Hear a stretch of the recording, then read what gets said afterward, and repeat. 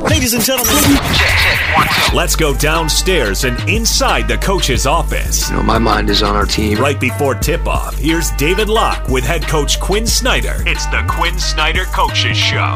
Ready? Welcome back, Madison Square Garden. Jazz on the first game of their 4-game road trip against the New York Knicks today. Quinn Snyder joins us for the Quinn Snyder Coaches Show. Coach, so much focus has been on this team and the offensive items that are out there. What about defensively? Trying to now learn how to play without the guy who allows you, the great compliment to a defensive player is he allows his teammates to make mistakes. That's gone without Rudy. So where's this team defensively right now?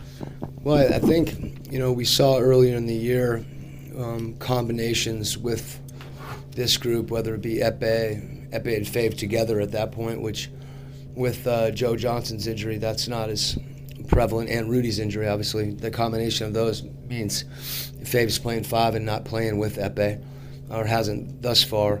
But we saw a team that had some defensive mojo, and it's I think we have to embrace being as disruptive as possible without having breakdowns. And one of the things that we found a little bit is, although we've got some guys that we've added that are good individual defenders, they're still learning how to defend within the team concept. So when you start looking at some of the breakdowns we've had, there are things that I think we can fix, but sooner hopefully rather than later. And as you said, with Rudy not out there, a breakdown usually ends up with a basket, whereas Rudy at least gives us a chance to, he'll make a play or change a shot, and that's what that rim protection does.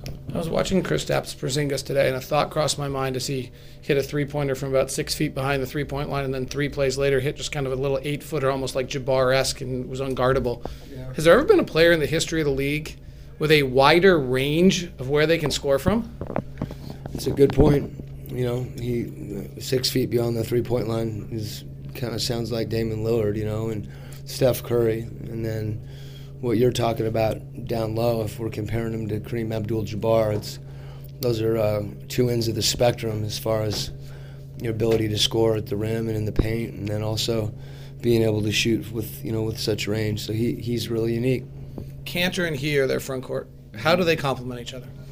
Well, I think for one thing, that the fact that Porzingis is able to create, shots for himself. They're using him in isolation situations. He's spaced on the floor, so you have to come out and guard him because of his shooting.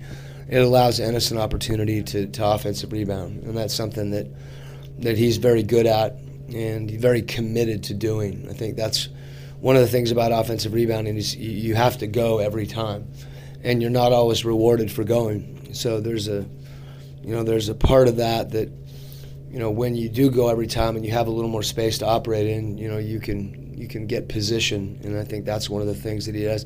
And the other thing is, Porzingis is long and protects the rim, which supports Ennis a little bit on the defensive end. Donovan Mitchell today was talking about how he's learned how to be a 1-foot finisher around the rim and ran through the different litany of ways that helped him.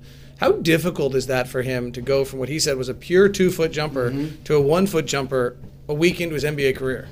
Well, that started in Summer League, and coaching staff at various times, Zach, Lamar, Johnny, Johnny's dug in with him the most recently, but noticing that stuff in the Summer League, and Lamar went out to Connecticut and spent some time with them. He and Johnny put together a video of those different types of finishes. In the Summer League, he finished well, even with that 2-foot spin move, but he needs more of that because it's more difficult to read that situation, and now guys are bigger and you may guess wrong. And to Donovan's credit, he understands that, and he's dug in and he's worked on those variety of finishes and that routine, and they're applicable to different situations. Coach, thank you very much. All right, thanks a lot. Head coach Quinn Snyder back with more on the Jazz Radio Network. Stay tuned. Ron Boone and the exclusive Shoot-Around Report is next on the Utah Jazz Radio Network.